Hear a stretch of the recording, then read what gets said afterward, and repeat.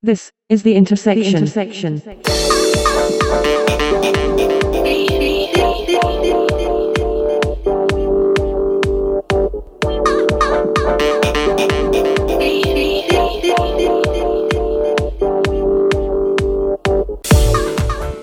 is the Intersection podcast, recorded Thursday, the 21st of December, 2017. Episode 26, This Isn't Going to Go the Way You Think. The Intersection podcast is only made possible through the support of its listeners and sponsors. If you have a product or service that you feel may appeal to our audience, please contact sponsor@intersectioncast.com. Hello and welcome to The Intersection, the podcast that bridges together the worlds of tech and pop culture. And with the timing and everything, I suppose this edition is a Christmas edition of The Intersection. And in the spirit of Christmas, I've got a treat for you. It's the return of our resident film aficionado, Bronson Green. Bronson, how you doing? Yeah, I'm great as always. And it's good to be back. How are you? How's it all going? Yeah, not too bad. It's been okay. You know, we're just getting ready to sort of wind down for Christmas. We got a lot to discuss in this particular edition of the podcast, and just to fill the listeners in. Obviously, we're going to be discussing Star Wars Episode 8, The Last Jedi. Both Bronson and myself went to see that last week, and there was quite a lot to take in, and there's a lot to say. So I figured rather than sort of just jumping in with our immediate reactions, I thought we'd give it about a week to settle, and for the dust to settle, and for us to compose our thoughts and our opinions, because there's been a lot of chatter out there about this movie. So Bronson, it's been a week. You've seen The Last Jedi once, I believe. That's right. I've seen it twice. I had to take my kids, so I saw it twice, not out of choice. Before we go any further, I just wanted to stress that this is going to be quite a spoiler-heavy podcast. So if any of you out there haven't seen the movie yet and you don't want to be completely spoiled, don't listen just yet. Come back when you've seen it. But yeah, I mean, before we sort of jump into sort of deconstructing this movie and criticizing it where it needs to be criticized, I just want to stress to our listeners that, you know, Star Wars obviously means a lot to us. I mean, I myself personally, I grew up on the Star Wars franchise. The first movie I remember seeing ever in the cinema was Return of the Jedi. My dad, I grew up wanting to be Luke Skywalker. I loved the whole mythology of the Jedi and the Force, and I just loved everything about Star Wars. And as a kid, I loved the characters. And getting older as an adult, I learned to appreciate the meaning behind the mythology. So Star Wars means an awful lot to me. So whatever I'm about to say about this movie, I'm not saying it lightly. Bronson, what are your thoughts on Star Wars, and what does it mean to you?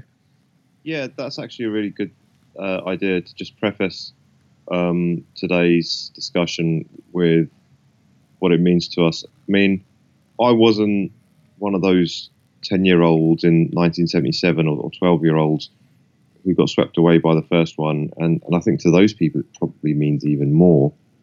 And I've even heard stories from people from that era. So I grew up with the movie on VHS in the 80s. I remember sitting down watching A New Hope on TV when I was about 4 with my brother and sister. You know, it's quite an event, and then watching it and rewatching it on videotape, and renting out the other two movies from the rental store, stuff like that. And then throughout the 90s, buying the odd bit of merchandise here and there before the internet. You know, it was Star Wars. It was obvious that it had many followers, and very, very many dedicated followers. And yeah, it does mean an awful lot to us. You know, we don't say anything in a glib or flippant way. Our criticisms are very, we ponder very carefully what we say before we say it. And you know what? In fact, fun enough, I think anyone who's listened to this podcast before, they they know anyway what our opinion is on the direction Star Wars has taken. Yeah, especially after The Force Awakens. Yeah, we gave our comments about that movie plenty of times. Yeah, it's been well documented. We've even discussed it to death. So we, I don't want to. I'm not a hater. I don't want to go on and on about negativity. You know, I want to like the movies that I watch at the cinema. I really do. I don't go into them as a curmudgeon looking to walk out with all guns blazing, criticizing them left, right, and center. You know, we want to be swept off our feet and entertained by films. So yeah, we should preface our discussion by saying that, and also, like I say, it's been well documented, especially on this podcast, that the kind of commercial direction Disney have taken with Star Wars. Me and you aren't great fans of that, but even having said all that, we went into The Last Jedi with as much of a blank slate in our minds as possible, didn't we? Absolutely. And although it's fair to say we were both disappointed with The Force Awakens, and I didn't want to expect too much of The Last Jedi, the inner child in me, the inner child that will never die, was really, as we approached the release date, the release night of the movie, I was really excited, really pumped up, and really looking forward to seeing it, because at the end of the day, seeing Star Wars on the big screen is always a special experience. Yeah, absolutely. When that Starfield is on screen and the big words come up and then they recede into the background, you get that little tingle, don't you? Absolutely. It is special. So it's got so much credit in the bank with people like us that we're always willing to get on board and give these movies a chance. And like, for example, Rogue One as a spin-off, I really enjoyed it. I thought it was a good film, and actually it was on TV today. I was just, as I was channel surfing, it's a little bit boring if I'm to be honest. But as a spin-off, you don't have to be so harsh on it. As I've said before, I almost looked at Rogue One as I look at the other spin-offs in the Star Wars franchise, whether they be comics or books. As long as they reach a certain level, you're okay, aren't you? But these saga films, that's a different sort of kettle of fish entirely, isn't it? Yeah, I mean, this is, to me, this is the mythology. This is a continuation of the Skywalker story. Well, at least that's my expectation. And so, I mean, the first immediate thought that I have is that this movie made me appreciate J.J. Abrams. And let me explain why. I didn't like The Force Awakens too much. I thought it was too safe. I thought it was a beat-for-beat retread of A New Hope. And I thought that was a cheap trick to pull. And it was just kind of just conning. And I'll use the word conning the core fan base with nostalgia. I now appreciate how disciplined that movie was in terms of the way it was constructed, because, like it or hate it, it felt like a Star Wars movie. Yeah? The way it was constructed, the way it was edited. Yeah, absolutely. It felt like a Star Wars movie. This movie, The Last Jedi, is all over the place, and it does not feel like a Star Wars movie. Maybe now and again it does, but overall, from the very beginning, actually, it felt like a mess. And like I said, I've seen it twice now, and I thought, okay, maybe seeing it the second time, my opinion would change. It hasn't changed. I think worse of the movie now than I did after the first time seeing it. But I do want to say that as a standalone popcorn flick, it's quite entertaining. It's quite enjoyable. But as a next installment in the Star Wars saga, it's a friggin' travesty. And those are my opinions. Well, you said it was okay as a generic popcorn blockbuster. I would say it's barely acceptable as a generic popcorn blockbuster. I think it's an absolute mess, like you say, from start to finish. And it's not just because of one or two reasons, it's for kind of like a dozen reasons. And that's what really shocked me. So the opening scroll, first of all, is completely redundant. Yeah. And that's their own fault, because they already decided that they were going to pick up episode 8 exactly where episode 7 left off. When I read that opening scroll, I thought it's the most useless scroll that we've ever seen. it didn't inform us of anything new. There was no point in it being there. Well, to be fair, that's not Rian Johnson, the director's fault, really, because I remember he gave a lot of interviews before the film was released and talking about how he agonized about writing that scroll, and in actual fact, he didn't get round to writing it till well after the film was, had finished. He finished shooting the movie, and he asked George Lucas for advice, etc., etc. And the problem is that J.J. Abrams, with The Force Awakens, left him in a spot because it ends off, as we know, with Rey presenting Luke with his lightsaber, and so the film had no choice but to pick up immediately after the events of The Force Awakens. So what can you say in the scroll? So in this scroll of Episode 8, it's really strange because it talks about how the First Order reigns. Well, didn't we just see the Resistance defeat the First Order in the sense that they had a major victory by blowing up Death Star 3? It's almost a scroll that would fit in with The Force Awakens. It describes the situation in the galaxy prior to that movie actually beginning, rather than what's happening in the here and now. And I just found it very odd. And as soon as that came up, I thought we were in trouble. Yes, yeah, the alarm bells went off. And you're right, it's not Rian Johnson's fault, but it demonstrates what a mess the whole conception of this trilogy is, doesn't it? Absolutely. Because that was the other thing. I remember as a kid when we rented out The Empire Strikes Back and then The Return Jedi, and you sit down and you look at those characters, and it's several years on from when you saw them last time, and your mind's immediately playing catch up, isn't it? And that's good. It keeps you on your toes as a viewer. Whereas this film, you just plunge right back into that universe. And you're 100% right. When did they have a chance to sort of reform? This is both the Resistance and the First Order, and get into another skirmish in space. Shouldn't they have been both of them licking their wounds to a certain degree?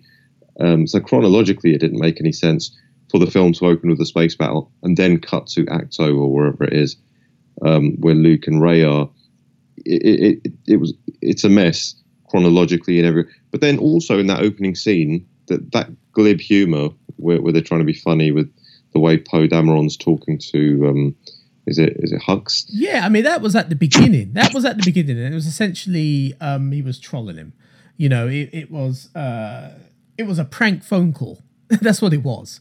And that was that sort of goofball humor way too soon.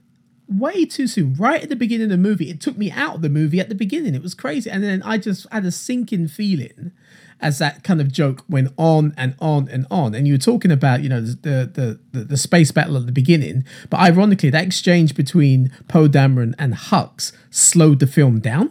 I felt it slowed the film down. Yeah. And I had that sinking feeling right from the start. Like, what the heck is this? Yeah, if they just... If that joke hadn't gone on so long, it might have been kind of okay, because we saw Poe doing something similar with Kylo Ren doing it at the start of Force Awakens. Okay, so we know that's the type of character he is. But you're right, it just went on, and it was almost like he was playing to the gallery, the kids who hang out in malls, who basically, take these movies in a slightly more trivial way than what me and you do. But then the other thing is, when the space battle started, I don't think you noticed this so much because we chatted about it briefly after the film. The special effects were kind of poor, and I was shocked because Star Wars, in terms of what you can do with cinema and special effects, it's always been a pioneer. It's always been the state of the art. You go to a Star Wars film to see what is the latest advance, and in this film, I was looking at some of the way the space battles were rendered, and for the first time ever, I was seeing like blur, where you couldn't really see spaceships properly. Your eyes couldn't focus on them because they were blurry. Right. And I've seen this more and more in films. I saw it a lot in the Alien Covenant as well. When you don't, perhaps you're running out of time, or you just don't have the money, the budget, and you kind of do special effects in a cheap way to try and get away with it. So you haven't rendered them with the full power, and you haven't had your digital artists working on the effects long enough. Again, because of time and money, it looked like they'd cut corners, and that actually continued throughout the whole film. I've got a real feeling that from because making a film is like going to war, and the director is the general, and he really, from pre-production right through to post, he sort of really sets the tone for everything. And I think Rian Johnson, he's probably a little bit of an amateur, and he's probably surrounded himself with people who aren't that good at his jobs. I noticed the special effects supervisors on the films are not the normal ones. For example, John Knoll, who actually came up with the idea for Rogue One, and special effects supervisor on Rogue One. He was also one of the big guys on the prequels, along with people like is it Pablo Hellman, Rob Coleman. I think I've got those names right. Apologies if I haven't.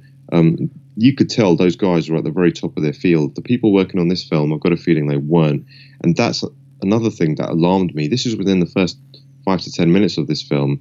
You talk about a sinking feeling. I was sitting there with my jaw on the ground, and I was really, it had a physical effect on my body. I was shocked at how bad everything was that I was watching.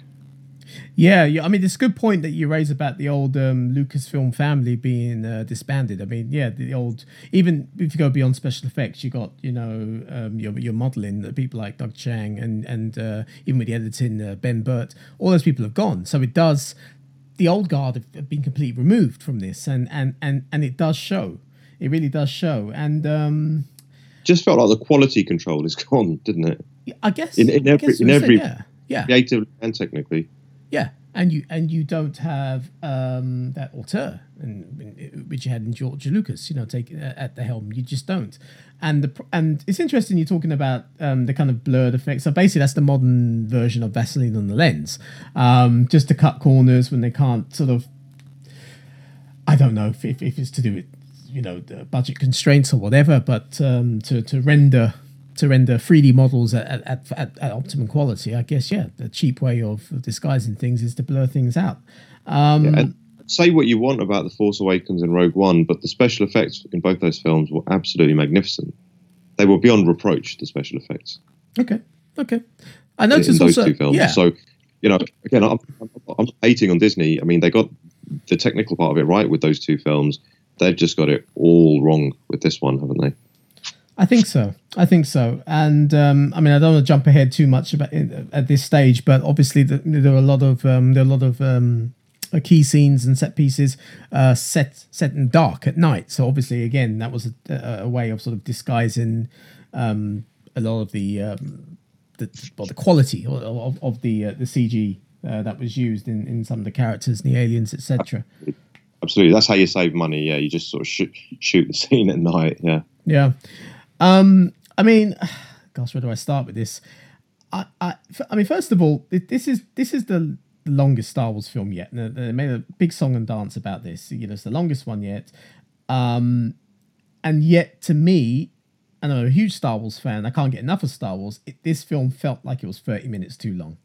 And a lot of the complaints out there were to do with a lot of the subplot. For example, Finn and this new character Rose go on a little adventure looking for a code breaker, and in effect, it doesn't make a blind bit of difference in terms of the story. It's a complete waste of time. So it feels like 30 minutes too long. Rian Johnson has said that there's 20 minutes of fully edited, deleted scenes coming in on the Blu-ray, and he had problems cutting it down in the first place. And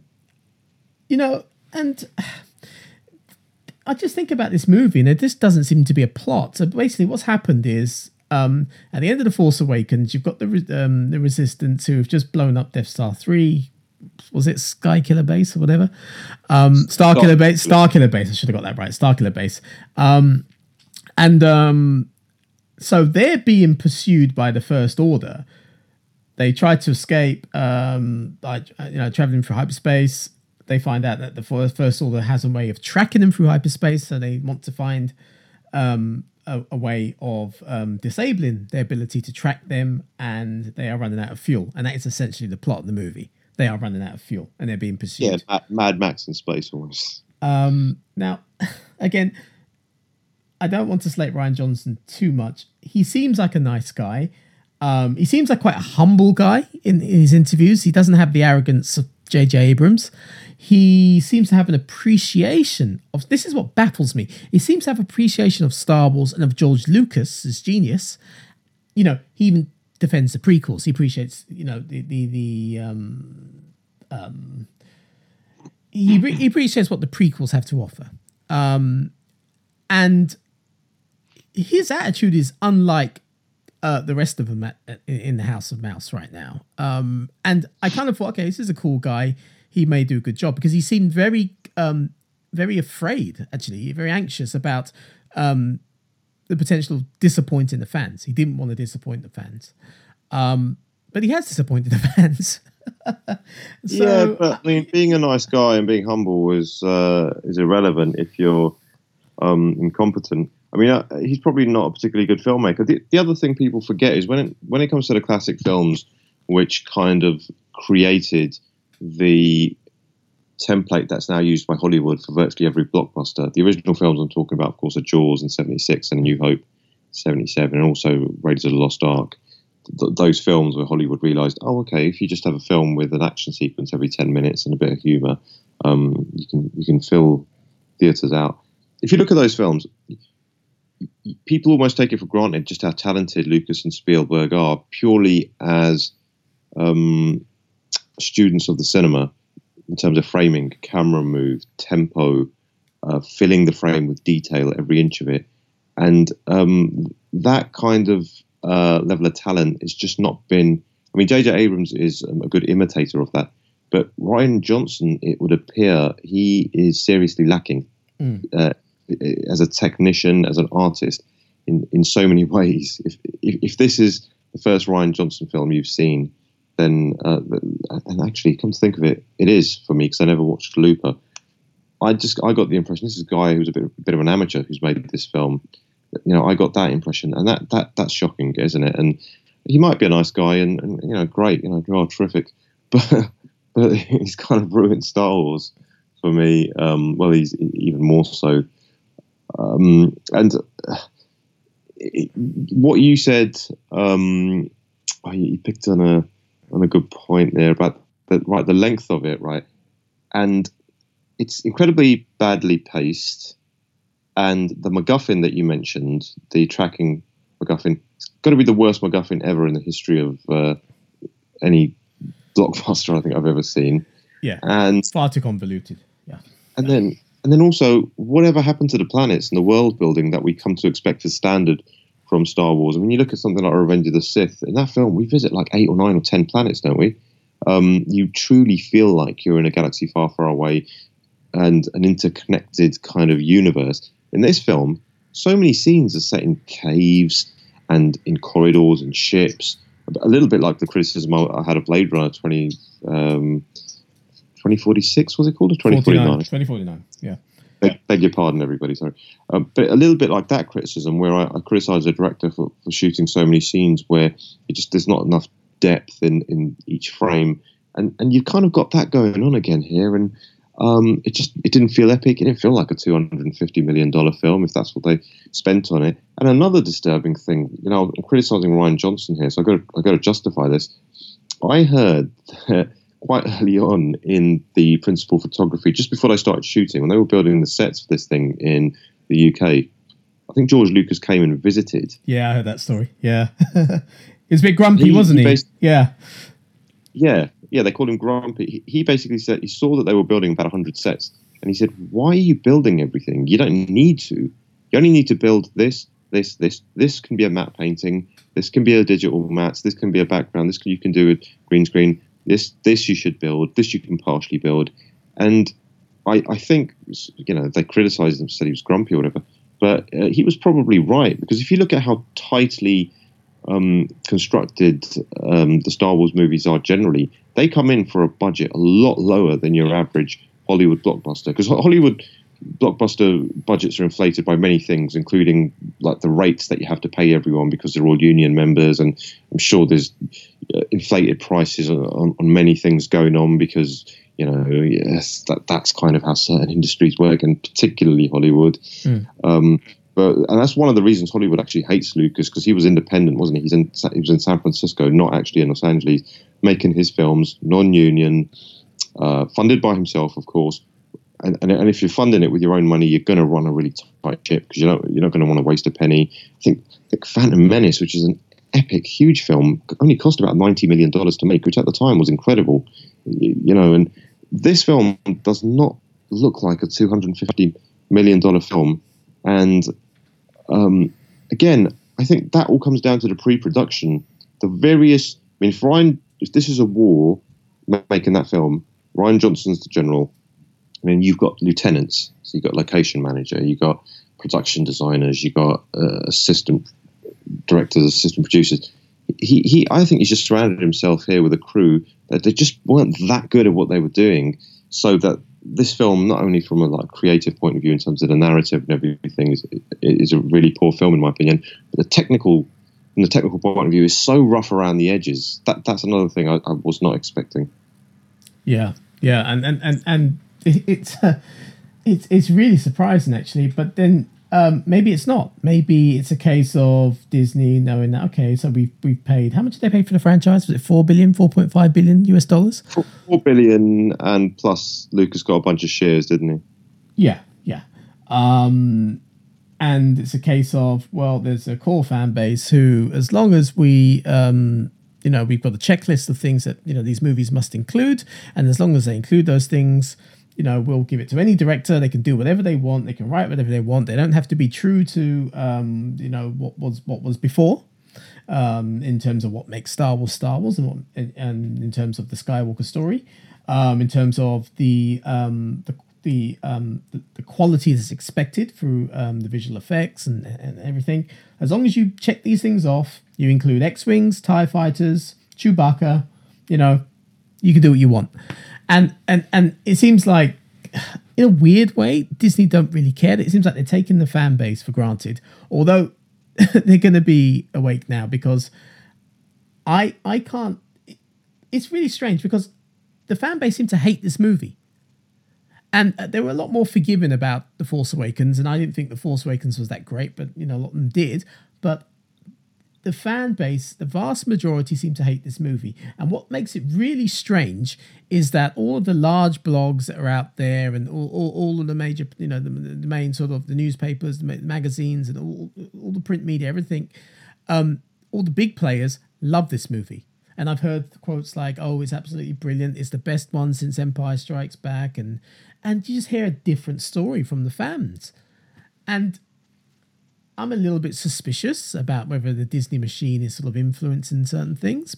I think the story that you just explained there, where the mainstream critics and a lot of vloggers and whatever, they seem to like it, and yet a great example is, of course, IMDb, where if you go, I think it's like 150,000 people have rated the film. It's got an average of about 8 out of 10. Yep. And then you go to the user reviews, and they're all 1 out of 10, 2 out of 10, 3 out of 10. You've ruined Star Wars. George Lucas come back. Disney, you've ruined the franchise I love, and all this sort of stuff. And I almost think it's almost a bigger story to me, because you're right. It's time to get paranoid here, because look, I know that there are companies out there, that studios and that any company can outsource to in order to help them generate positive trending and word of mouth on social media. You can actually hire button pushers who have multiple email addresses to go onto all the various social media platforms that we know, and to pump up the good trending and the hype and the word of mouth. Yep. I think they've gone into overdrive, Disney, in doing that. I'm sure they've got maybe they've got their own internal department that does this. Because there is such a dichotomy between what most of the critics are saying and then most of the hardcore Star Wars fans are saying. And it's not because the hardcore Star Wars fans are arrested man children and they're really precious about their franchise and they just need to chill out. And no, that's not why they're angry. They're angry because Star Wars has been completely ruined. I mean, yeah. But this is the thing about Star Wars; it's huge, and even though this film was a large disappointment, we will still return for more. We'll be there. We'll watch episode 9. And back to your original point, what I'm trying to say is that the Disney machine is so huge and so influential that why should they have any attention to detail? Why should they care? Why should they care about how these films are constructed, how these films are even presented. They just, as long as they've got the things that people identify from the original trilogy, you know, to evoke the feelings of nostalgia and to draw the fan base into the cinemas, that's it. That's enough for them. Critics, who cares? They can influence those too, because Disney own everything, it seems. Seems Disney own Hollywood right now. So, you know, you'd be a very, very, very ballsy critic if you dare to criticize their big movie. It would appear to be that. I mean, don't get me wrong. I'm sure a lot of those mainstream critics did genuinely like the film. But yeah, I'm sure there's a lot of them who were, and I'm going to say something very controversial now. I'm sure there's a lot of them who were probably paid off or just comped so thoroughly at the premiere and probably after the premiere screening, or sorry, the preview screening, critics screening, whatever you want to call it, that they've effectively been paid off to give the film a good notice. Absolutely. I mean, I'm all for people. I'm all for them enjoying it legitimately. And I mean, like I said, it's as a standalone movie, it's quite enjoyable. But let's just say hyperbole makes me suspicious. I mean, I hear nonsense like, "Oh, it's the greatest one since Empire," and you know, yeah, I'm immediately suspicious. Well, there was always one guy who comes out of one of these early screenings and he tweets "best Star Wars so far," and we saw that. We saw that from somebody, and then straight away you're shaking your head on that one. But yeah, like I say, I think some of them were compromised. Some of them probably, as you say, they're scared of Disney's influence, and some of them probably genuinely liked it. I mean, look, I will, for the sake of balance, I mean, I'm a big fan of the guy on YouTube, Angry Video Game Nerd, okay, who also reviews a lot of movies, a lot of the types of movies which I like as well. The film part of his vlog is called City Massacre, if I remember correctly. He turned around and said he liked the film. Okay, so there are people out there who've got credibility in my eyes as well, and they also like this film, so I can accept that. But I think people who put this film into its Star Wars context as the extension of a story which is quite dear to us, they almost to a man, they all hate it, don't they? And that's really sad. That is sad. And I tell you who else doesn't like the film?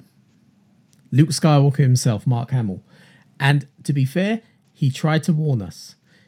All those little sound bites that came from interviews that he gave before the film was released about he fundamentally disagreed with what Rian Johnson did to his character totally makes sense now.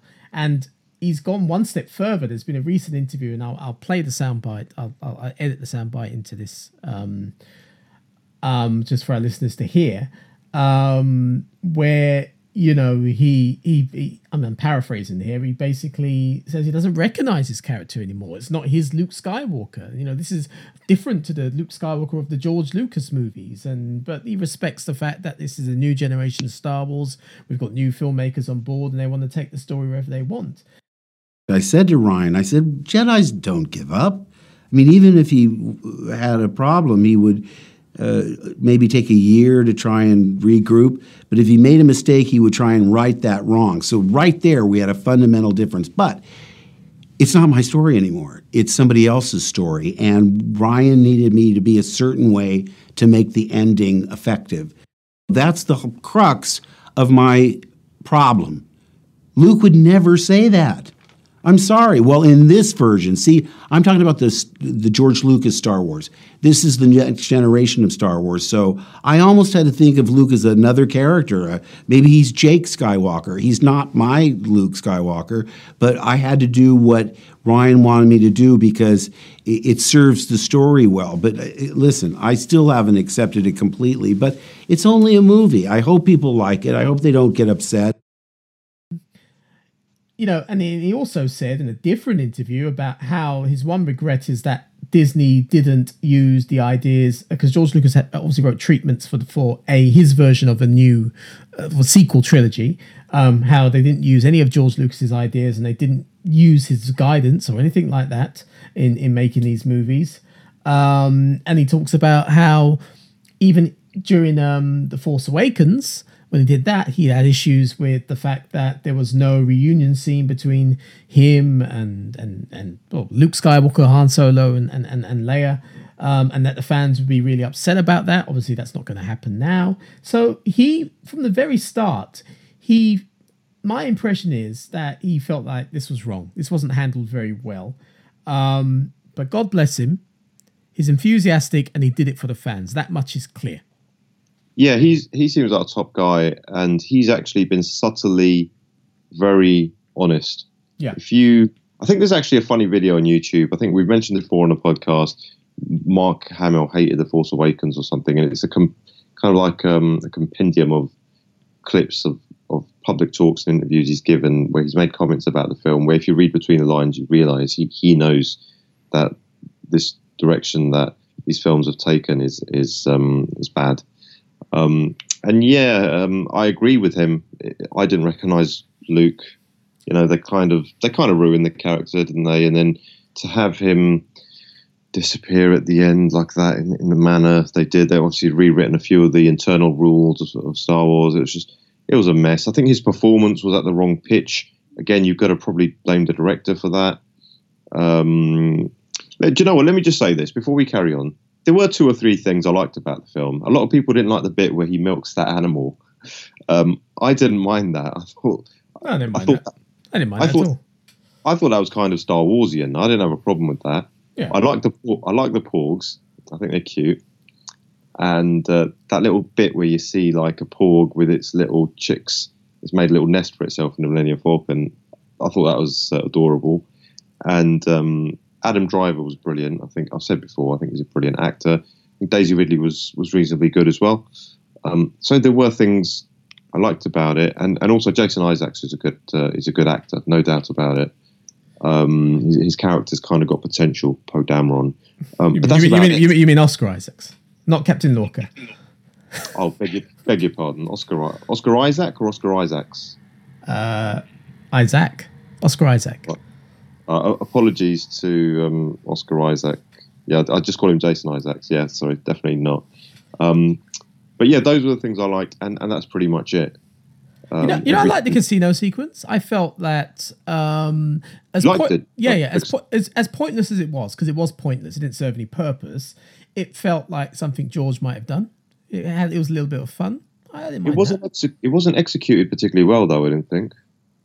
In its conception, it was okay. When I heard that they were going to be on like a casino planet or something, because they were shooting certain scenes for it in Eastern Europe, weren't they, or something? Yeah.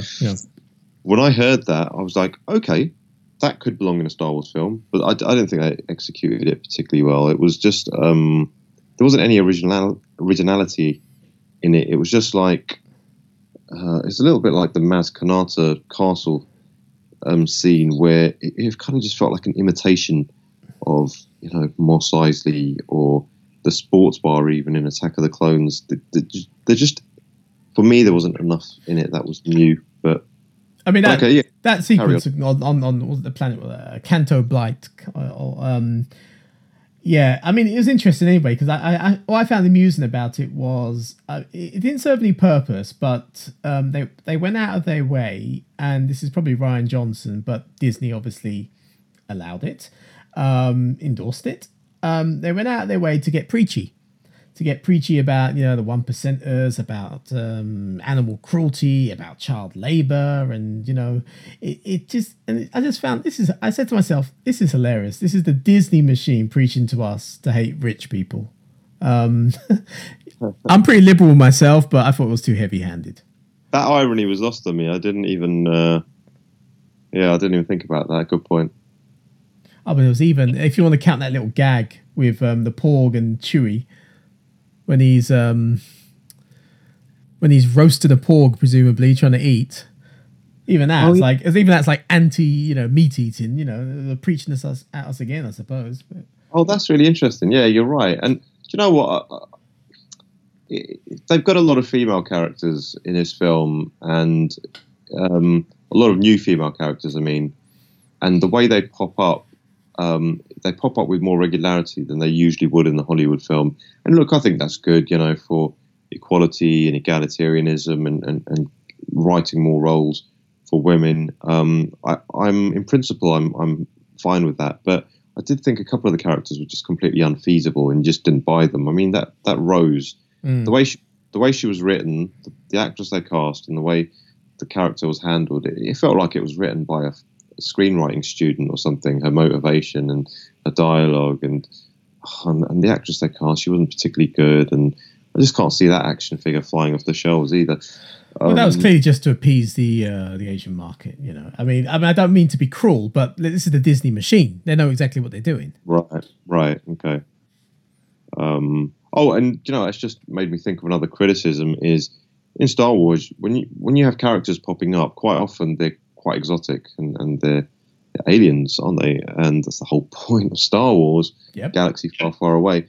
In this film, every character that popped up was just was a human, basically, whether it was Benicio del Toro, Laura Dern, or as you say, Rose, I think her name was, and or whether it was Ade Edmondson out of Bottom.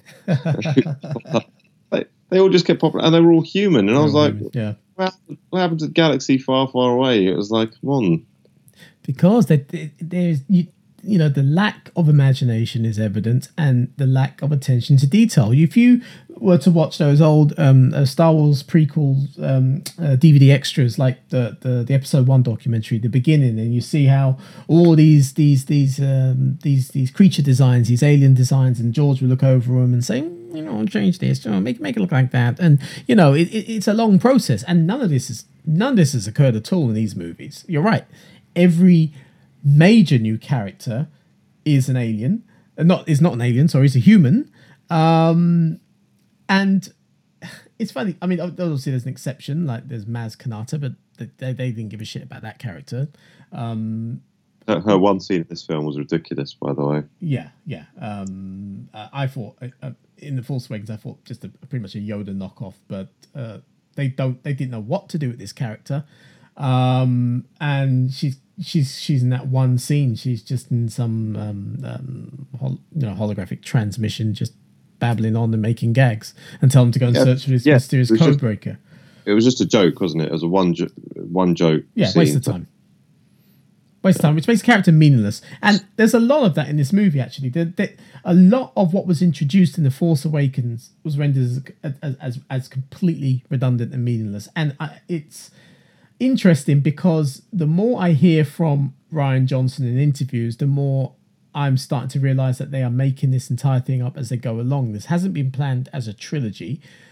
He's made comments like, well, you know, JJ, you know, set the tone with the first movie, and it was up to me to take it whatever direction I want. And he's even used phrases like, I've created a bit of a mess that JJ needs to figure out for the next one. The other day, I mean, literally this week, there was reports that JJ Abrams pitched the plot, the story of Episode 9 to Bob Iger. Right. And I'm thinking, he's only doing that now? Yeah, that's alarming for sure. So yeah, I mean that's shocking. So basically, it seems like all the characters that were introduced in The Force Awakens, Snoke, Phasma, Maz Kanata, the notion of the Knights of Ren, all of this was just tossed aside. So let's start with Snoke. Snoke was the Emperor, well, appeared to be the Emperor Palpatine of this series, and was wiped out probably in the first half of the movie. Yeah, he another demonstration of how poor the special effects were. Did you notice when he stood up from his throne and started walking, how stilted the action was? Yeah, I noticed that. Yeah, it looked unbelievably bad. He's sort of sitting there in his kind of golden Jimmy Savile-esque gown, and he's kind of. Andy Serkis does a pretty good job, and on the close-ups he looks kind of good, Snoke, and his voice is quite good, and he's interesting, but yeah, he's just a cardboard villain in the end, isn't he? He just sort of popped up and now he's gone. Well, that's the thing. People wanted... I mean, again, Rian Johnson's made comments after the movie's been released saying, actually, in The Force Awakens, J.J. Abrams never made a big deal out of Snoke anyway. It's the fans that went off with their own theories, but that's not necessarily true, because we know that this character was significant enough to tempt, to seduce Kylo Ren, Ben Solo, to the dark Yep. side of the Force. This character and I can't remember where this is from. I think this is from might be from cutscenes. It might be from the novelization, but Snoke definitely mentions that he has seen the fall of the Republic and the rise of the Empire. He's lived through all these different events and these different eras in the Star Wars universe. So he obviously has some sort of story, or he should have some sort of story. But no, he's just a disposable villain who was pretty stupid, and he was. Let's be honest. J.J. Abrams created him in order for him to be an interesting big bad who they were going to develop in episodes 8 and 9. I don't think he expected Rian Johnson to ruin that character the way he did, even though it was kind of poor in its conception anyway, right at the very start in episode 7. But at least, I mean, if they turned around and they'd made him Darth Plagueis or something, we would have got our teeth into that. It would have been interesting, you know. But yeah, it was glib the way he was killed off, and the revelation about Rey's parentage was glib. Oh yeah, that's a huge problem. And disappointing. And by the way, I mentioned Benicio del Toro earlier, and how and you mentioned subplots and gaps in logic. I mean, why was he just sitting in a jail cell with keys in his pocket, ready to break people out? What was he doing there? I mean, it's just really. There's actually an explanation for this, I heard, and I think again it's from either the novelization or one of these, you know, behind the scenes of Last Jedi things. I heard this actually from someone, that it's explained that his character, although he can bust out of jail cells very, very easily, sleeps in prisons because he fears for his safety on the streets. That's the explanation. That's pathetic. And that's stupid. It feels like something out of a TV show on the Sci-Fi Channel or a poor episode of Star Trek or something. Oh, yeah. It's not worthy of Star Wars. No. But, yeah, go on. What else was on the agenda? Because I think have you made a list? Because I could not really rehearse for this because there's so much to criticize negatively, unfortunately, about this film. I didn't even bother making a list. I know, I just don't know where to start. I mean, so this whole thing, again, I mentioned the Knights of Ren, so we had some flashbacks. I won't get started on those, but yeah, we had some flashbacks in The Force Awakens, or visions that Rey had or whatever, and we saw Kylo Ren with these Knights of Ren that J.J. Abrams has spoken about, and there's no reference to these at all. No mention whatsoever. So that was a waste of time. And there's way too many flashbacks. I mean, in this movie, there's too many flashbacks. It's not, and we saw, and obviously you're breaking cardinal Star Wars rules in having flashbacks anyway. But then they have so many of them. It's almost like something out of a soap opera. And do you know what? The plot twist where they show how Ben Solo turned to the dark side, almost because it was a bit of a misunderstanding between him and Luke. Luke wasn't really going to kill him, but Ben Solo thought he was. Hence, he destroyed the temple and joined the dark side. That is almost a plot twist worthy of a really, really poor soap opera. That is a soap opera style plot twist. And then we'll get on to Luke in a bit, because a lot to discuss about Luke. But it was. And the fact is we had a flashback. We saw this through flashbacks, and we saw the same flashback from 3 different points of view. Good thing I can say about the flashbacks is that Luke in his Jedi robes, with his beard cut a bit short and his hair a bit shorter in those flashbacks, and he was actually wielding his Return of the Jedi green lightsaber. He looked brilliant. But that's the only good thing I can say about those flashbacks. Yeah. So I mean, other things that were just completely discarded from The Force Awakens. So Captain Phasma, waste of time. This character was built up to be this badass, totally underused in The Force Awakens. And in this one, she has a bit of a skirmish with Finn. They have a little bit of a duel, and he basically kicks her ass very quickly, and that's it. She's dead. Yeah, she falls into an abyss, and she's gone. Right? Surely. No, but what I mean is, could Disney try and bring her back? I guess so, but then that would be ridiculous, right? Well, it's Disney, isn't it? I wouldn't put it past. Talking about bringing people back, it was nice to see Yoda back, and he did say one or two interesting, nice, pithy things. like, for example, you shouldn't have attachments to things like temples and books. But basically, again, that scene referring to Luke as young Skywalker and almost chatting to him as like, you idiot, haven't you learned anything? I know. Yeah. But we'll get to that. We'll get to that. We'll get to Yoda. We'll get to Yoda. There's so much to discuss. There's so much to discuss. But we'll get to Yoda. Okay. But the last point on in terms of things that were completely discarded, the biggest problem I had was the whole mystery, and it was deliberately set up as a mystery. It was deliberately set up as significant of Rey's parentage. And we discover that her parents were basically drunks that sold her for money. And that's it. Yeah, so, that was unbelievable. So this protagonist has no connection to the Skywalker family. That's terrible. Do you know what? For a moment, when we were watching that film, I thought it was going to be inspired, because I was fully expecting her to turn out to be Kylo's sister. And I thought, before we went into the film, I thought, how are they going to like handle that revelation? You know, it's going to look a bit stupid if Kylo Ren's standing there and he says, "You are my sister," or "I am your brother." You can't really copy the Empire Strikes Back revelation. It's going to come across as stupid. So how are they going to deliver that? And then he's standing there, isn't he? And he says to her, "You know what the truth is. Say it."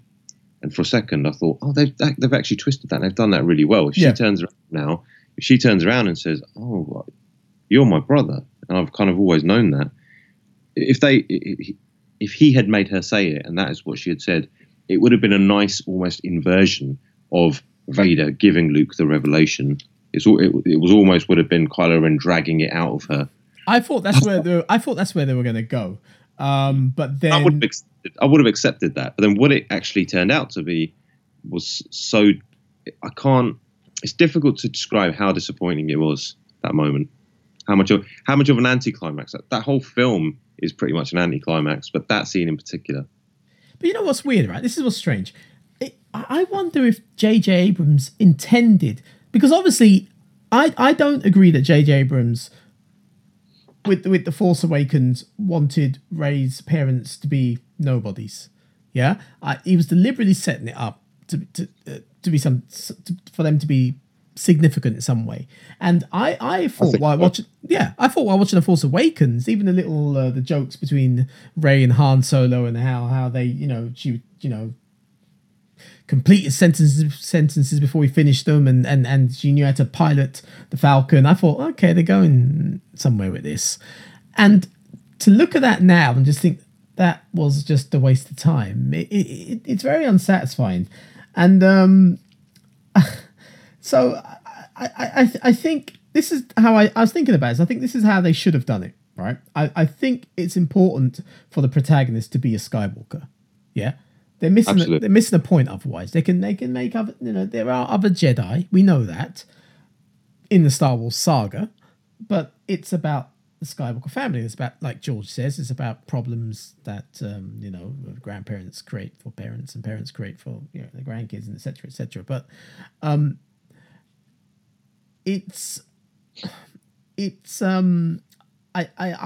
would have done it like this. I would have in the first one, The Force Awakens alluded to Luke in exile because of whatever reason Kylo Ren turned, but he was finding it hard to deal with the loss of something. And keep that the mystery, the loss of something.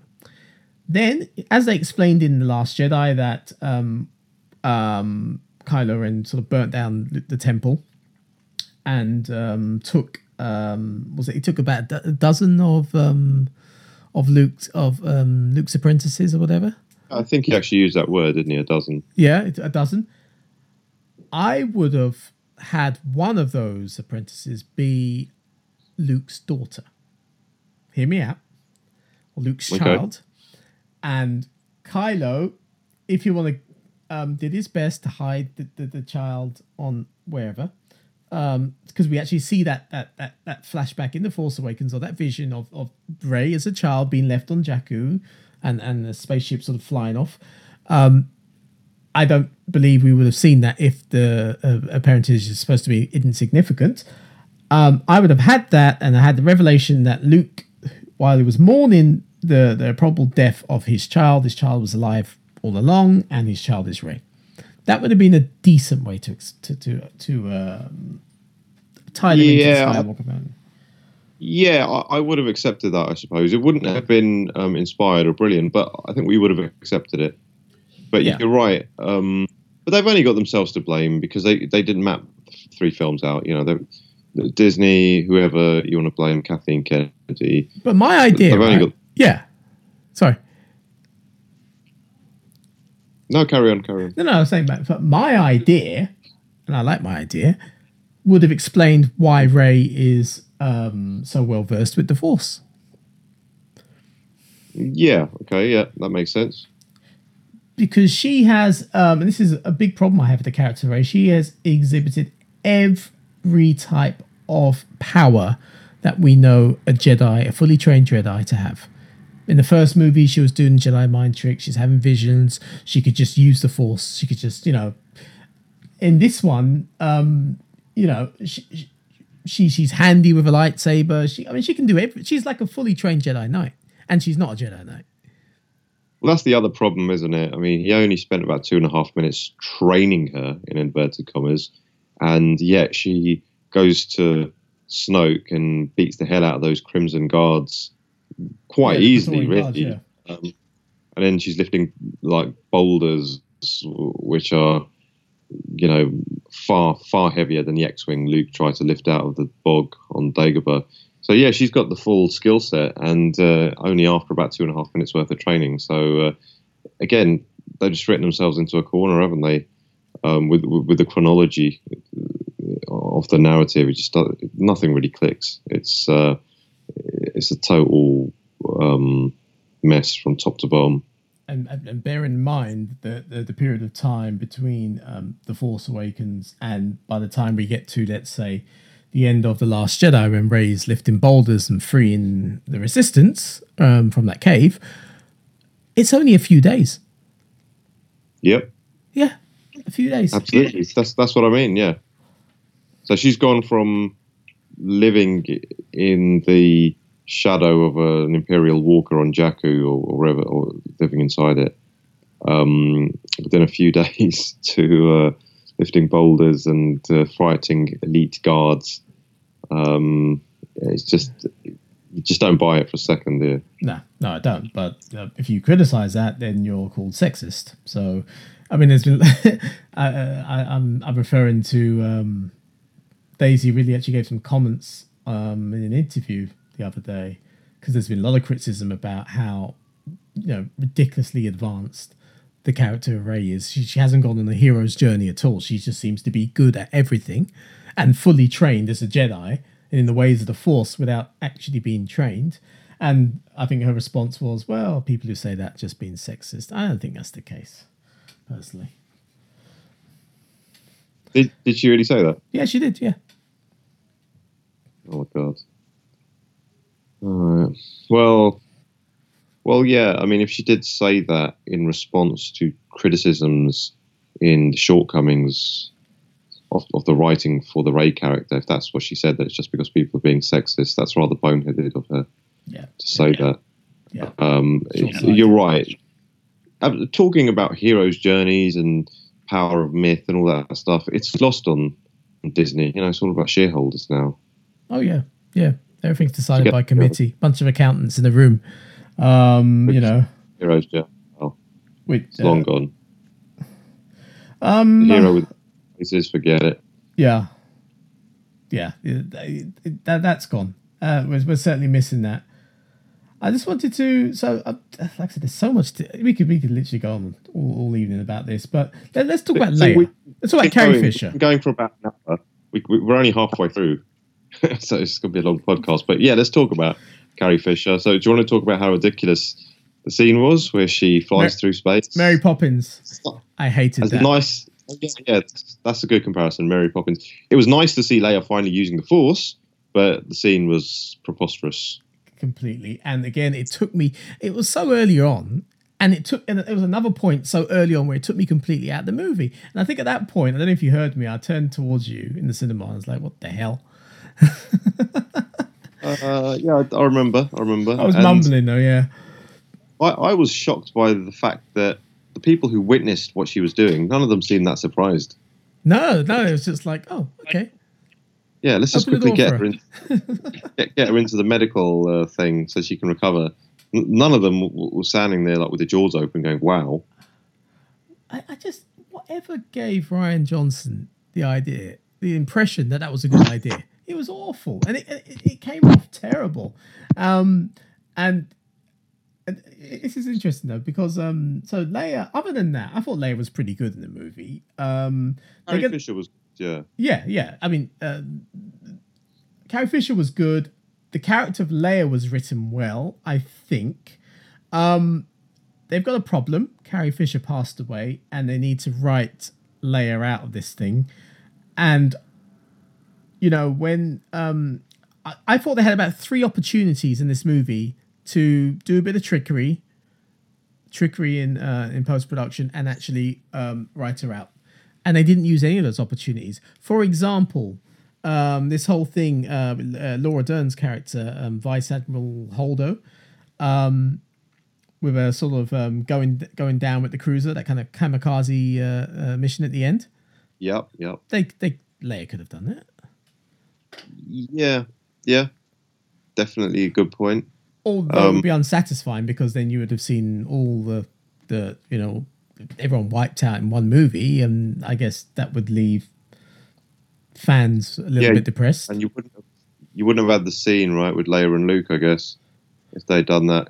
True, but they could have worked around it. They could have did it, edits that into that happened later on. I don't know. They could have worked around it. I like that scene between Leia and Luke. It was nice. It was. Yeah, it was a nice, tender moment. It was one of the better moments from the movie, I think. Much like I like the scene between her and Han when they first reunite in The Force Awakens. So I don't know what they're going to do with Leia, to be honest, because she's there right through to the end. There's only a few of the members of the Resistance left by the end of the movie, about a dozen or so, and they, if Disney are going to be true to their word that they're not going to replace Carrie Fisher with some sort of CG creation or whatever, just to write her out. I don't know how they're going to do it. Are they going to open episode 9 years later and say in the opening crawl, oh, by the way, General Leia Organa passed away several years ago? That would be unsatisfying. Yeah, I suppose it could always start the film with like her funeral or something. It was a rumor they were going to have Han Solo's funeral in this film, weren't they? But obviously that didn't come to fruition. That's probably the only way they could do it. And yeah, it's obviously unfortunate all round. Terrible that she passed away, and obviously a real problem. I mean, it would have been a problem even if they'd written the 3-film story arc, and whatever. So this is a unique sort of problem, isn't it? And I guess we'll see. But you just remind me, talking about Leia, it's worth mentioning now, otherwise I might forget later. I thought the famous kind of iris, did they call it an iris in or an iris out? Iris out. Right, an iris out. Okay, so I thought they were going to do it when Leia's sitting there talking to Rey, and she's surrounded by the other Resistance people, and they're on the Millennium Falcon, are they? Yeah, they're on the Falcon. There's only a few of them left. They're all looking crestfallen. It looks like the shot was designed for the iris out, and then they go to this ridiculous thing where there's a kid with a Resistance ring sweeping. It really looked like an image out of a Disney cartoon, and then they iris outed on that. That was the final nail in the coffin. Yeah, just before he got up. You know full well that the movie was supposed to end with that shot of them in a Falcon, which would have been better, I think. But yeah, you're right.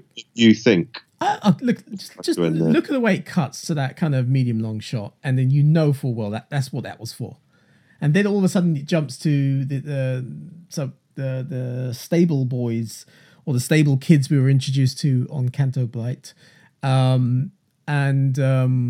It, Rose has already given one of them a resistance ring, so he's got the ring, and he basically uses the force. I don't know if you notice, he kind of pulls a broom towards him. The broom, right. And I mean, they're playing with little action figures. They've constructed little dolls, and they're pretending to be Luke Skywalker, and it's weird. And someone described it as, I mean, we don't have Targets in the UK, so this is an American describe it. You know what Target's like? It's like a Walmart, like a whatever store. And they said that last scene with the boy and the broom and whatever, and the film ended on that note, was like a Target commercial for Star Wars toys. Just some random kid that we don't know. And it's one of those baffling decisions. What gave Rian Johnson the thought that was a good idea? Unless...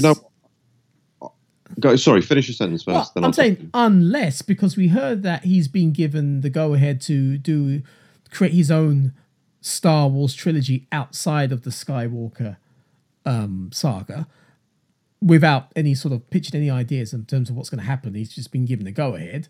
Unless it's connected to that, because this feels really shoehorned in, but it was so wrong to end the film with a shot of a character who we don't care about, we don't know, it's got nothing to do with what's going on.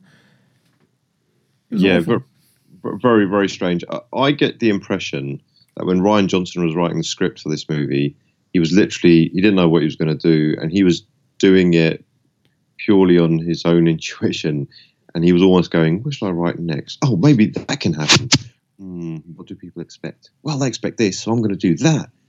I almost get the impression he was writing the script like that, and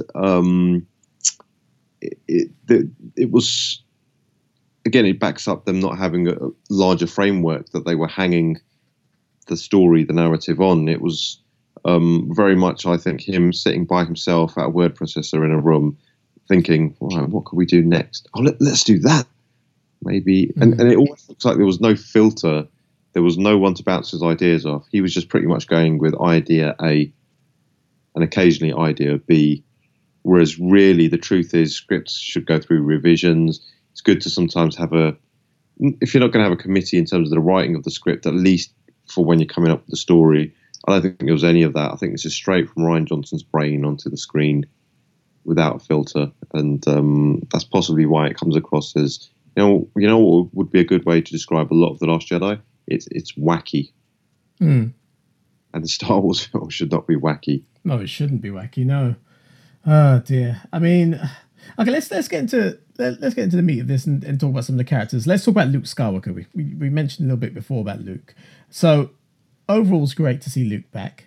And part of the draw of seeing this movie, the reason why I think people flocked to the cinemas, was to see Mark Hamill back in action as Luke Skywalker. And I think this is also a huge part of the reason why people were disappointed with this movie, the handling of Luke.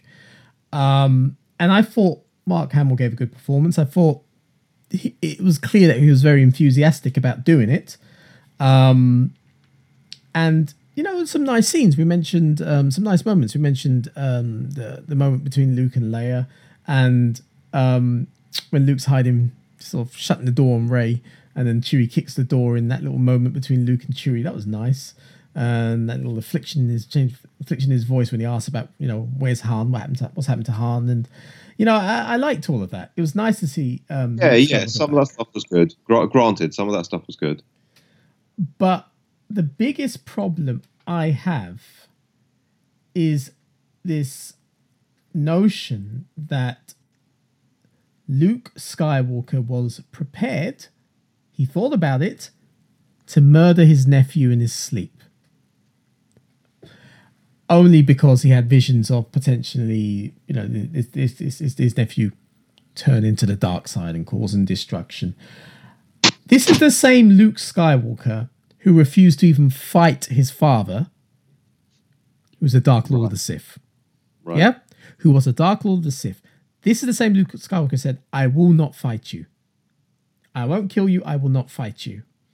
Yet he's prepared to murder his nephew. All right, he didn't do it, but he thought about it. Murder his nephew in his sleep for something he hasn't even done yet.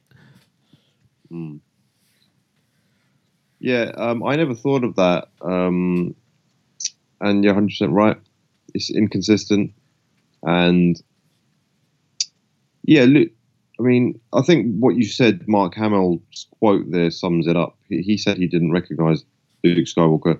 Yeah, neither did I, kind of. I mean, him being on Acto, being like completely detached and being grumpy and all that. I just didn't buy it. I didn't buy that Luke would go down that route. It didn't make sense to me. What, giving up on the Jedi Order and the Force, and detaching himself from the Force. Obviously, Obi-Wan went to Tatooine and Yoda went to Dagobah, but then they knew there was nothing else they could do. They almost had to wait for their moment again, didn't they, before they could affect things. But with Luke, they've just had him give up and just go off somewhere remote and basically be a grumpy fool. He's a bit of a fool in this film, and he shouldn't be. He should be way past all that. It doesn't make sense. I did like the moment when he's catching that fish. But I didn't like his outfit. It looked medieval, like the leather poncho thing he was wearing. The way he's instructing Rey when he gives her that lesson, that was pretty good. That little moment. I liked it when he talked about the shortfalls of the Jedi Order, and he gave a little reference to the prequels and how Darth Sidious rose to power underneath their noses. I like that. That was nice. Yeah, that was good. But it's a terrible film which was just sprinkled with the odd good thing. None of this positive stuff that we bring up redeems. Not just doesn't redeem the film; it doesn't even redeem some of those scenes that the moments are in. So it's kind of irrelevant in a way, and they went a little bit too far with some of the comedy on Acto with those creatures that almost look like monks or nuns or whatever, the caretakers. The nuns, yeah. It just reminds me that in the last couple of films, they're basically just using exotic aliens as set dressing now, as background characters. I thought the whole ambition was to use effects and makeup and costume to have alien characters who are integral to events, to the story. They don't have the courage to do something like that. They're too afraid. They're way too afraid. Yeah. And that's very disappointing. That is. So another controversial thing about Luke is the way he went out, the way he died, basically. And so he confronts... Yeah, almost threw up at that moment. Well, it mirrors A New Hope in a lot of ways. So he confronts Kylo Ren at the end to create a diversion, to let the others escape, to live and to fight another day. Much like what Obi-Wan did in A New Hope when he confronted Vader. And the difference is that rather than Luke allowing himself to be sort of struck down, I mean, he does get struck down, but he's not there. He's an apparition. He's Kylo Ren's lightsaber goes right through him. And in actual fact, we learn so Luke is still on Ahch-To, and it takes so much energy to do that. Again, we didn't know that Jedi's could do this sort of thing. That it kills him.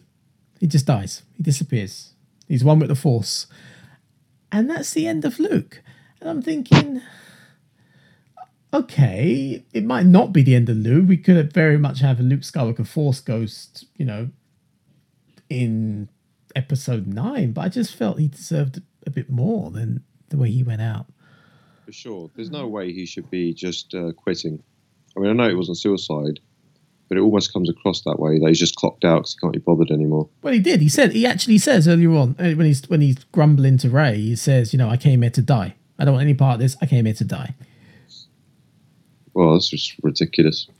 And you made a good point, actually, when that scene with Yoda, when he says, look, I told you to pass on what you have learned. Did you not heed anything that I said, or something like that? And then Luke sort of says, okay, I am going to pass on what I've learned. I'm going to go and train Rey or whatever. And then by the end of the film, he's become one with the Force. I mean, it's just... Yeah. It does, again, there's no logic to any of that. Not at all. And so the whole thing is that there are these Jedi texts, the original Jedi texts, these books that Luke kind of guards over, and Luke tries to, when he gets sort of fed up towards the end, he tries to burn the thing down. And yet we see these books right at the end on the Millennium Falcon, so they're in Rey's possession. So when did that happen? Did she take them? What was your interpretation of that? Or did Luke put them there? Because Luke, there is a scene when Luke's on the Falcon, sort of reminiscing. Did he store them there for her? Or? It could be either or, but it kind of undercuts what Yoda says. When Yoda says, burn the temple, it doesn't matter, you shouldn't put too much into, objects or whatever he says. And then they retained those scrolls anyway. It kind of undercuts that idea. But yeah, the way they've written it could be either way, that either Rey took them or Luke put them there. It doesn't really matter. I'm not going to, it just shows you the effect the film had on me, that I've got no inclination to want to break down the kind of intricacies of the plot and who did, and the motivations, who did what and why. I've got no desire to do that, because it's really just killed the franchise for me in a big way. Yeah, no, I totally understand what you mean. So yeah, just think about this Yoda cameo. So it was nice to see Yoda back. I suspected something like that would happen. I became suspicious when I saw that Frank Oz was at the premiere. But my first thought was that as much as it's nice to see Yoda back, it would have made a lot more sense if it was Obi-Wan Kenobi that Luke communed with rather than Yoda, simply because Obi-Wan is Luke's true mentor. And again, also a Jedi Master who failed his student, if you want to say that. It would have been better. They could have done it. They could have CG'd Alec Guinness in, like they did with Tarkin in Rogue One. A cushion. And they could have done that, and they could have had maybe Ewan McGregor do the voice. Do you feel it worked better with Obi-Wan Kenobi, or? Yeah, it doesn't feel particularly logical that it was Yoda. I think it should either have been Obi-Wan or Anakin. They wouldn't have done it. That would have been good. I would have loved for it to have been Anakin. It'd be great to see him talking with his son. Yeah. Yeah. And it would have been funny in the sense, not funny, but it would have been interesting in that if they'd got Hayden Christensen, it would have been Anakin as his Force Ghost appeared in Return Jedi, talking to Luke as an old man, even though he is his father. And maybe some kind of dialogue where Anakin's lamenting and saying, "I made mistakes. Don't you make mistakes?" Or "I did this. You should do that." Trying to make amends from beyond the grave. Something like that would have had far more resonance. But they probably went with the one that they thought fans would want the most. Safest option, yeah. And they used a puppet, by the way, I think, didn't they? That wasn't CG Yoda. I think they used a puppet, and obviously they put a filter over it. That's what it looked like to me, anyway. And that was awful. First of all, yeah, I thought that looked terrible, and I don't think it was. I think it was CG, but I think it was a CG to be made to look like the puppet from The Empire Strikes Back. And it didn't work. Possibly. Yeah, it didn't look as good as it should have done. No, that's for sure. No. Yeah, actually, I can picture George Lucas grimacing when he inevitably watched the movie and saw Yoda was presented. But the scene, the exchange between Luke and Yoda, it was written quite well. I liked it. Yoda has the same mischievousness and and eccentricness as he does in eccentricity he does in The Empire Strikes Back.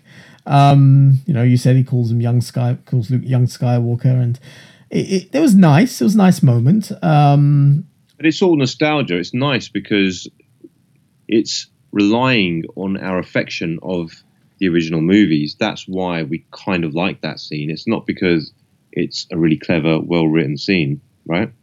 That's right. It's all to do with nostalgia. I mean, I would have preferred there to be a more sort of a deeper exchange between the two. Perhaps Yoda referring to the events that had taken place, like Luke confronting Vader and all that sort of stuff, rather than sort of just gags from before. And, maybe a deeper discussion about the Jedi Order. Luke might be able to raise some of his reservations. But they didn't go down that route, which is fine, I suppose. But you're right. There would have been there was so much potential for so many interesting discussions. Yeah. That scene could have gone on for 10, 15 minutes and I would have still been sitting there loving it. Yeah, Do you know what I mean? Absolutely. They didn't go down any of those routes that we would have wanted them to go down. No, and I don't know if that's because they didn't know how they wouldn't know how to handle that, or simply because time. I mean, the film's too long anyway. I don't know, but it seems like a wasted opportunity. And the one thing that bothered me the most was Ghost Yoda interfering with the physical world, setting fire to the tree. Since when could they do that? Yeah, it was almost like God striking out with a thunderbolt and destroying something, wasn't it? Yeah, but didn't Obi-Wan Kenobi though? I mean, that's cool, right? That is cool. Almost like bam, lightning bolt. That's cool. But didn't Obi-Wan Kenobi in The Empire Strikes Back, as a ghost, explain to Luke that in his form he cannot interfere? When he was saying that I can't help you again if you confront Vader, that sort of thing. And you took that as some kind of rule about the afterlife, as in they can't. Yeah, it's not their business to get involved, and I think that's how most people would have taken it. But you've got him doing all sorts when he hits Luke on the forehead, doesn't he, with his stick at one point? Yeah, whacks him on the head. And it's just that little moment was just done for laughs, and it was stupid. As far as Yoda setting fire to the tree, I didn't mind it because he's not really affecting the physical world in the sense that he's helping Luke in his fight against the bad guys, or he's going against nature. It's almost like you could argue if Yoda wasn't there, nature would have done that anyway, sort of thing. But he just happens to show that he's doing it. I didn't mind that so much personally, him conjuring a lightning bolt out of nowhere. But generally, there's so many things wrong with that scene. We could sit here for half an hour and talk about that one scene and why they botched it. Yeah, it gives me a headache thinking about how poorly conceived it was. Yeah. Gosh, yeah. I'm going to try and move on to something positive. Let me just say one more point, though. I've got my list of things I want to discuss. I just want to say, and I've said it before, and I'll say it again. Where the hell is Lando Calrissian? Why did they not bring back Lando Calrissian? They had a perfect opportunity. They had a sequence in a frigging casino. There was the end of the movie when the Resistance put out that call. Leia sent her personal code to call for help. Anyone out there, get in touch. They could have brought in Lando. Why is there no Lando in these movies? Yeah, I don't know why. I don't know why they've ignored Billy D. Williams and the character. I got my hopes up for a moment when, was it Maz Kanata told them that you're looking for a guy wearing this red flower on his lapel or something. I thought that was hopefully going to be Lando. Oh, yeah, it could have been. And then they decided not to go. It was disappointing. It's not terminal for the film, but it is disappointing. I mean, he was such a good character. Why not bring him back? It's strange. There's got to be a story behind that. Maybe one day we'll find out. But I mean, he definitely seems keen, Billy D. Williams. I mean, he's been interviewed, and he says, yeah, he's up for returning. So he's lent his voice to the that Rebels cartoon, hasn't he? Exactly. Yeah. Very strange. Okay, all right. Let's go to something positive. Something what I thought was the best thing about the movie, and that was the performance by Adam Driver as Kylo Ren. I thought so. I thought it was really good. Yeah, agreed. Absolutely agreed. He's a good actor. He did everything that could have been asked of him. Character was kind of written okay, I suppose. And it is really disappointing that they've cast that role quite well with a very good actor, and yet they just can't put him in a film or films or a trilogy which would justify his good work. It's again, it just smacks of how they kind of botched it. I feel like I'm coming a bit of a broken record here. But this is the thing. This is the movie, and it is a movie of squandered opportunities. And actually, I brought up subject Kylo Ren because I thought, okay, this is something good to talk about. I thought Adam Driver did a really good job, presenting Ben Solo, Kylo Ren as this tortured soul and this complicated tortured soul. So I thought it was fantastic, actually.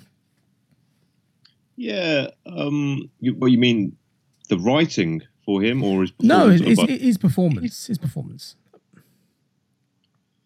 Yeah, absolutely. I mean, it's kind of funny. Do you remember when the Sony hack happened and one of the email exchanges between Amy Pascal and David Fincher mentioned that Adam Driver from the TV show The Girls, or whatever it's called, he's been cast in the next Star Wars movie. Terrible idea. Yeah. And David Fincher replied with, "Yeah, terrible, completely wrong casting." Yeah, I remember that. Yeah, and I remember that, and I remember thinking, "Oh dear, they've cast a no-hoper in the next Star Wars movie," and I was ignorant. I hadn't seen Adam Driver in anything, but it's fair to say, what we've seen of him in these two movies, he's an outstanding actor. I think so, and I think it's a real shame, and obviously this couldn't be helped, but it's a real shame that we're not going to get that moment between him, his character Kylo Ren, Ben Solo, and Leia. We're not going to have that moment between them, that reunion between them. That's yet another missed opportunity, isn't it? That we kind of realised might be the case, and now it's been confirmed that that's another situation where there's a real deficit in the writing. I was just thinking as you were talking there about. I know I've jumped back and forth quite a lot during this podcast, so I apologise to our listeners. My thoughts are a little bit all over the place, but that's because I didn't write notes for this podcast, because not that I often do, but there's so much to nitpick about this film.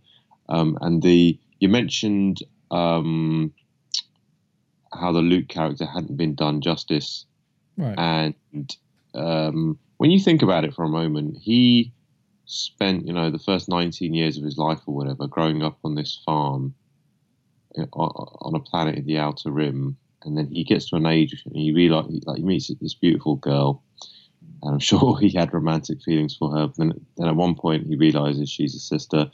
Now, if you've been reunited with your family members in a situation like that, you'd pretty much want to. You're playing catch up for the rest of your life. You just want to spend as much time with them as possible, don't you? So, just in the first instance, J.J. Abrams having Luke exiled himself to a remote island somewhere where the first ever Jedi temple is, it just, you realise what a bad idea that was right from the start, and how much it's handicapped this whole trilogy. Yeah, absolutely. You wouldn't just skulk off like that and just say to hell with everyone. I tried. You're all screwed. It doesn't ring true. And again, it goes back to what Mark Hamill was saying. This is not how he imagined Luke Skywalker to be. So going back to Kylo Ren, what did you make of the relationship between him and Rey? Because I thought that was quite interesting. It would have been a lot more significant if, as you suggested, that they turned out to be siblings. But where do you think they're going with that? I don't know. They were almost hinting at some kind of sexual tension, were they? I mean, there's a bit where she tells him to put his shirt back on. But I mean, invading someone's thoughts from billions of miles away. It's in Star Trek Nemesis, yeah, that scene where Counselor Troy has, I think she's making love or something to Riker, is it? And then she has a dream where I don't remember that scene. I can't remember exactly how it plays out, but the character, is it Shinzon, who's supposed to be a clone of Picard? Yeah. And he invades her dream or something, and he's kind of there making love to her or something instead, and she wakes up. Oh yeah, I remember saying vaguely like that. Yeah. And then she's flipping out, and she's like, it was it was, I can't remember the word she uses. An invasion, a violation. I don't know. Violation, exactly. That's the word she uses. And I thought to myself, if there is any sexual tension at all between Rey and Kylo Ren, the fact that they keep appearing to each other almost involuntarily, and he sort of appears to her with his shirt off in one scene, it's just going into slightly strange territory for me. Yeah, I wonder if there is any sort of romantic undertones. Actually, that'd be one way to continue the Skywalker legacy. Yeah, I suppose so. But did you just think of that now, actually? Yeah, I did. I just thought that now. Yeah. Yeah, it sounded like it. Yeah, you'd had an epiphany there. Yeah. But then I didn't see anything in his eyes when he was looking at her or talking to her of a sexual nature. I didn't see that at all. Yeah. So, but there was a couple of moments where I was like, is she kind of looking up to him? Is it almost like that she could fall for him? I was thinking that. But then having said that, she's kicked his ass twice, hasn't she, now in a fight? So, yeah. Which, could there be anything romantic after that? I don't know. But it was certainly an interesting relationship. They were doing things with those characters which hadn't kind of been done in a Star Wars film before, which at least I thought was interesting. That was an example of where they were doing something a little bit risky, a little bit different, and I kind of didn't mind where they were potentially taking it. I mean, I like that moment, actually. The whole part when Rey goes back to because when they're I've heard the term being used, force Skyping, and their hands touch, and she sees an optimistic vision of his future. She insists on going to find him, and when she does go to see him, I like that entire sequence in Snoke's throne room. You know what I mean? You like the entire sequence? I did like the entire sequence, and I like the moment when after Kylo's wiped out Snoke, the two sort of fight side by side and take on their Praetorian guards, and I like that moment.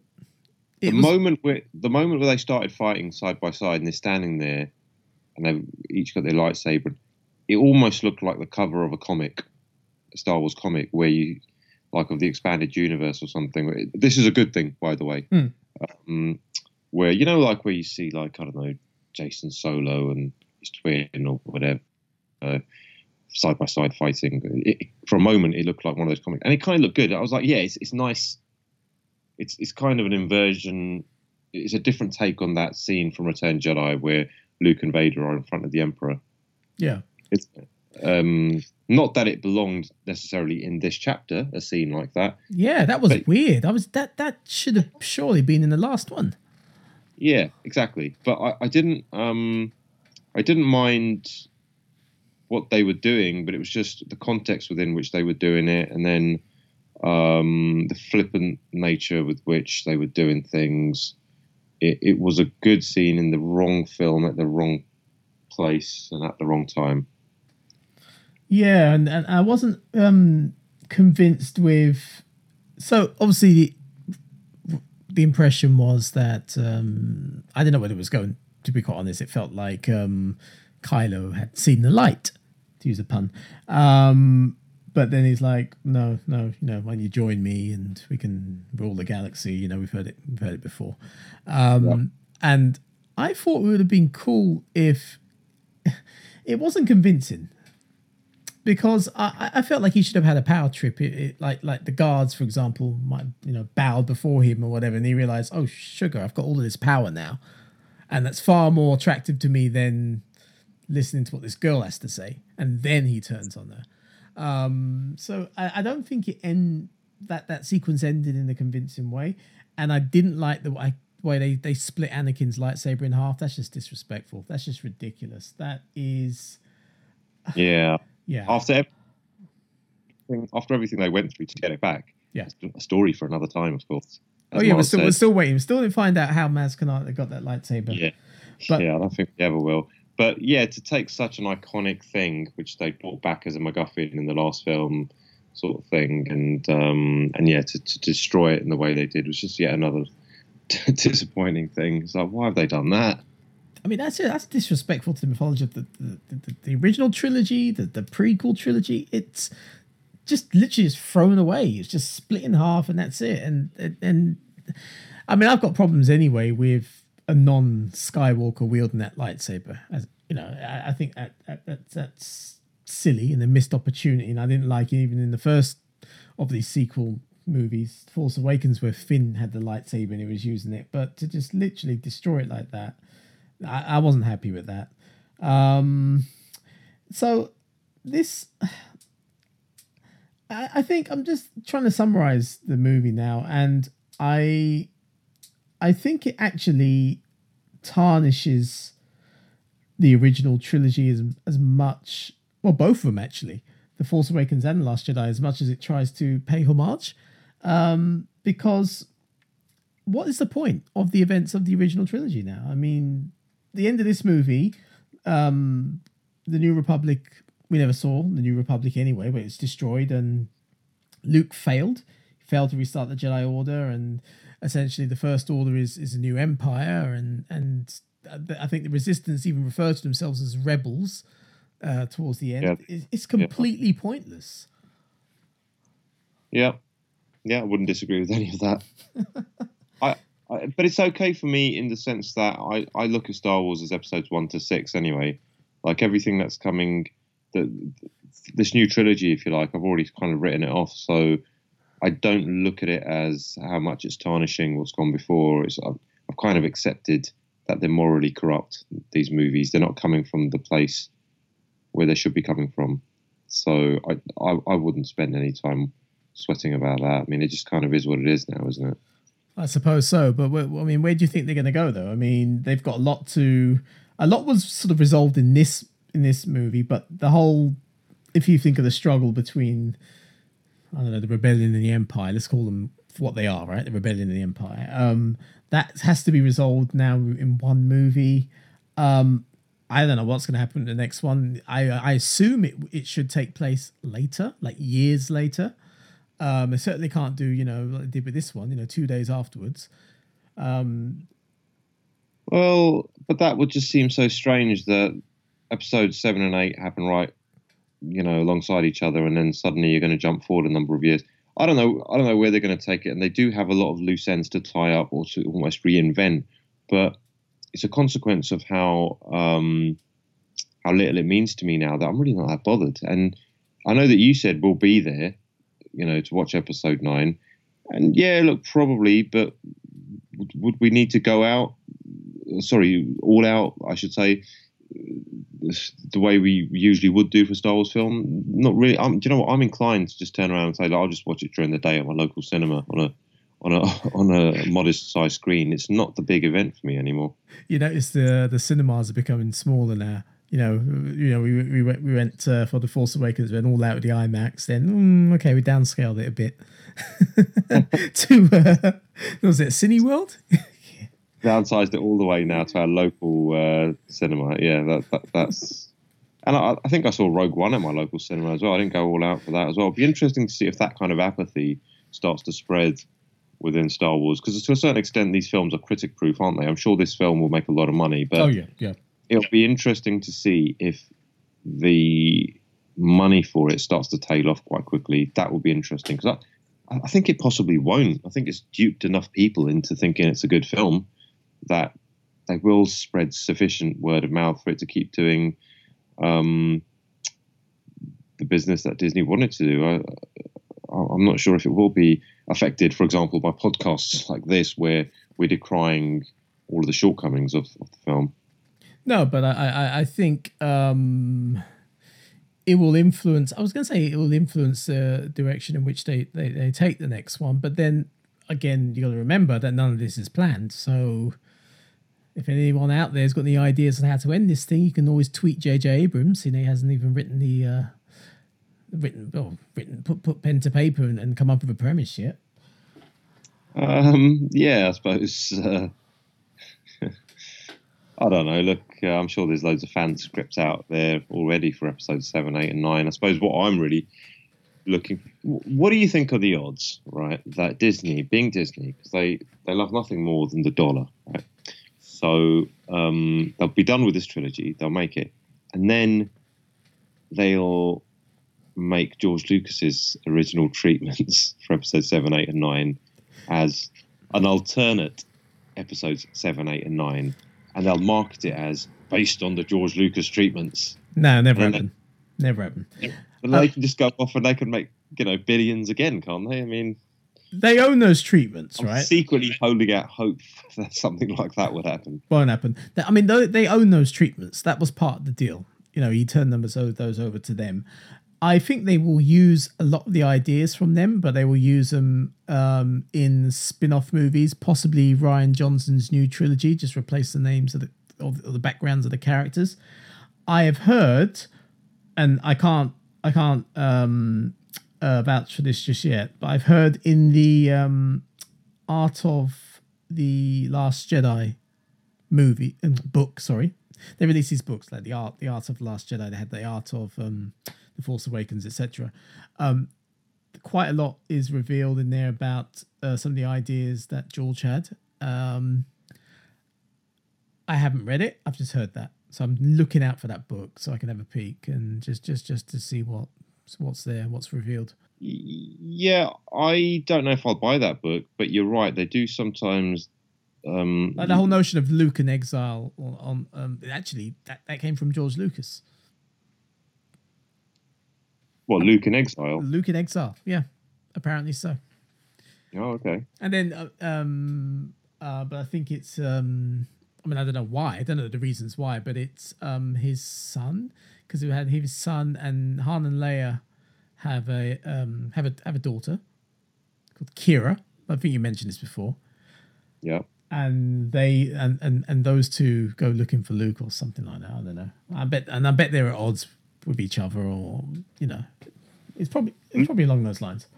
But Luke was going to be quite prominent in episode 7, wasn't he? Yeah. Yeah. So and there was going to be a scene where Kira and him are swimming on this water world, looking through the wreckage of the Death Star, where the debris. Yeah, it's actually Endor. It's actually on Endor, and they're underwater, and they find they're looking for what's left of the Emperor's throne room to get something that will give them a clue to Luke's whereabouts or something like that. But I must pick up these books, never read actually, because I'm quite interested. I think that's the closest we're going to get at this stage anyway to finding out what George was, what he had in mind. Yeah, see that's infinitely more interesting to me than what they're going to serve up in episode 9. Yeah, that's as you say, the likelihood is we'll never see that trilogy. So just going to have to suck it up and make do with this one. That's right. I think I'm done. I mean, I could go on and on and on and moan about all sorts of other things, like, how the droids as R2 and 3PO were underused and all sorts of nonsense like that. But I won't. I think I'll give it a rest. I feel, in a way, I feel bad that we've kind of spent the best part of well over an hour now, almost an hour and a half, just tearing this film to shreds. But it doesn't seem like we're the only ones. It hasn't gone down well at all. Did you have any final thoughts or? Yeah, I think we've been fair. Look, we've mentioned things in it that we like, things in it that work, things in it that were good. But we have to be truthful. I mean, one of the things about this podcast, even though it might only have a couple of dozen regular listeners, but at least it's not compromised. You know, we've got absolutely no incentive to not call a turd. You know, it doesn't matter. There's no one pulling our strings, if you like, and you know, we're two big Star Wars fans, and we've just got to tell it like it is, and that's exactly what we've done. And I don't feel bad about tearing this thing to shreds, because Disney are sort of treating this property that we love in quite a trivial way, just to maximise the profit margins, and that's the big tragedy of it. But at least, I suppose, I did say at one point that I was physically actually shocked by what this film was doing as I was watching it. That's never happened to me in the cinema. Well, not for a while anyway. But at least I can say I was braced for it, because we kind of knew it was going to suck, didn't we? We all should have known better, yeah. So I take it there'll be no second viewing for you. Well, not immediately anyway. Do you know what? If I was channel surfing and it was coming on Sky, I'd still probably only watch 5 or 10 minutes of it, and then I'd just change the channel. And that says a lot, because gone are the days where we used to watch these things repeatedly when they're in the cinemas. You know, 5-6 times maybe. Thinking of the prequels, yeah. And if you're sitting there channel surfing in one of the episodes 1 to 6, if one of those is on, I'll pretty much sit there and watch a good chunk of it until I get dragged away from the TV for some reason. But I just don't feel the same way about any of the new movies, unfortunately. And in fact, you know, it's worth you just actually mentioning a very interesting anecdote that you mentioned, where you asked your mum whether she wanted to watch it, and she's obviously not a big geek like us. She's a normal mother of a very normal household, and even she well, you tell the anecdote. Yeah, that's true. Yeah, she surprised me actually, because she was aware that the new Star Wars movie was out, and she used to enjoy them. And she says, you know what, I'm not really interested in it anymore. It feels different. It doesn't feel the same. There's always a new, her quote words, there's always a new writer, a new director, and it's not the same as before. So no, I'm not really interested. So it's interesting that she said that, actually. That she could have that insight. That she has that insight. She doesn't know who Rian Johnson is. She doesn't know J.J. Abrams. She doesn't know those people at all. But to her, but it she feels recognizes, different. Yeah. She recognizes Lucas's signature style, and she recognizes that it's gone. Yeah. And so she's watched The Force Awakens. Just to explain, she's seen The Force Awakens. She didn't see it in the cinema. She saw it on TV, I believe. But it doesn't feel the same to her. And that says volumes, really. That a casual film fan like your mum, who's in a demographic completely different from what you and I are in, and even you can kind of see that it's not the same as it was. No, we all miss George. Anyway, on that cheery note, I'd like to thank you all for listening to this very long edition of podcast and bearing with us. Thank you so much, Bronson, for joining us again. Yeah, no, it was a pleasure, and it's a bit of a slog this podcast. Hopefully, it's not too much of a slog to to our listeners who are listening to it. Yeah, I mean, if anyone out there, if you got any comments, or you you feel differently, or you totally agree, drop us a line. Just to let you know, there are many ways you can drop us a line.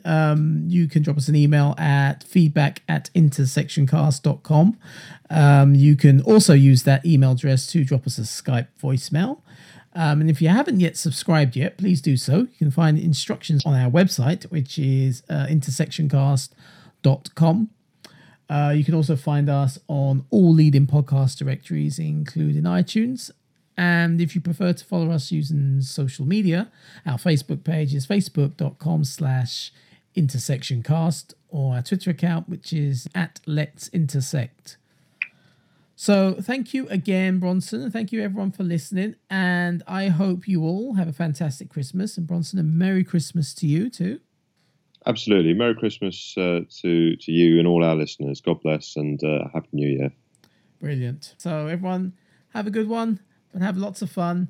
And until the next time, that's a wrap.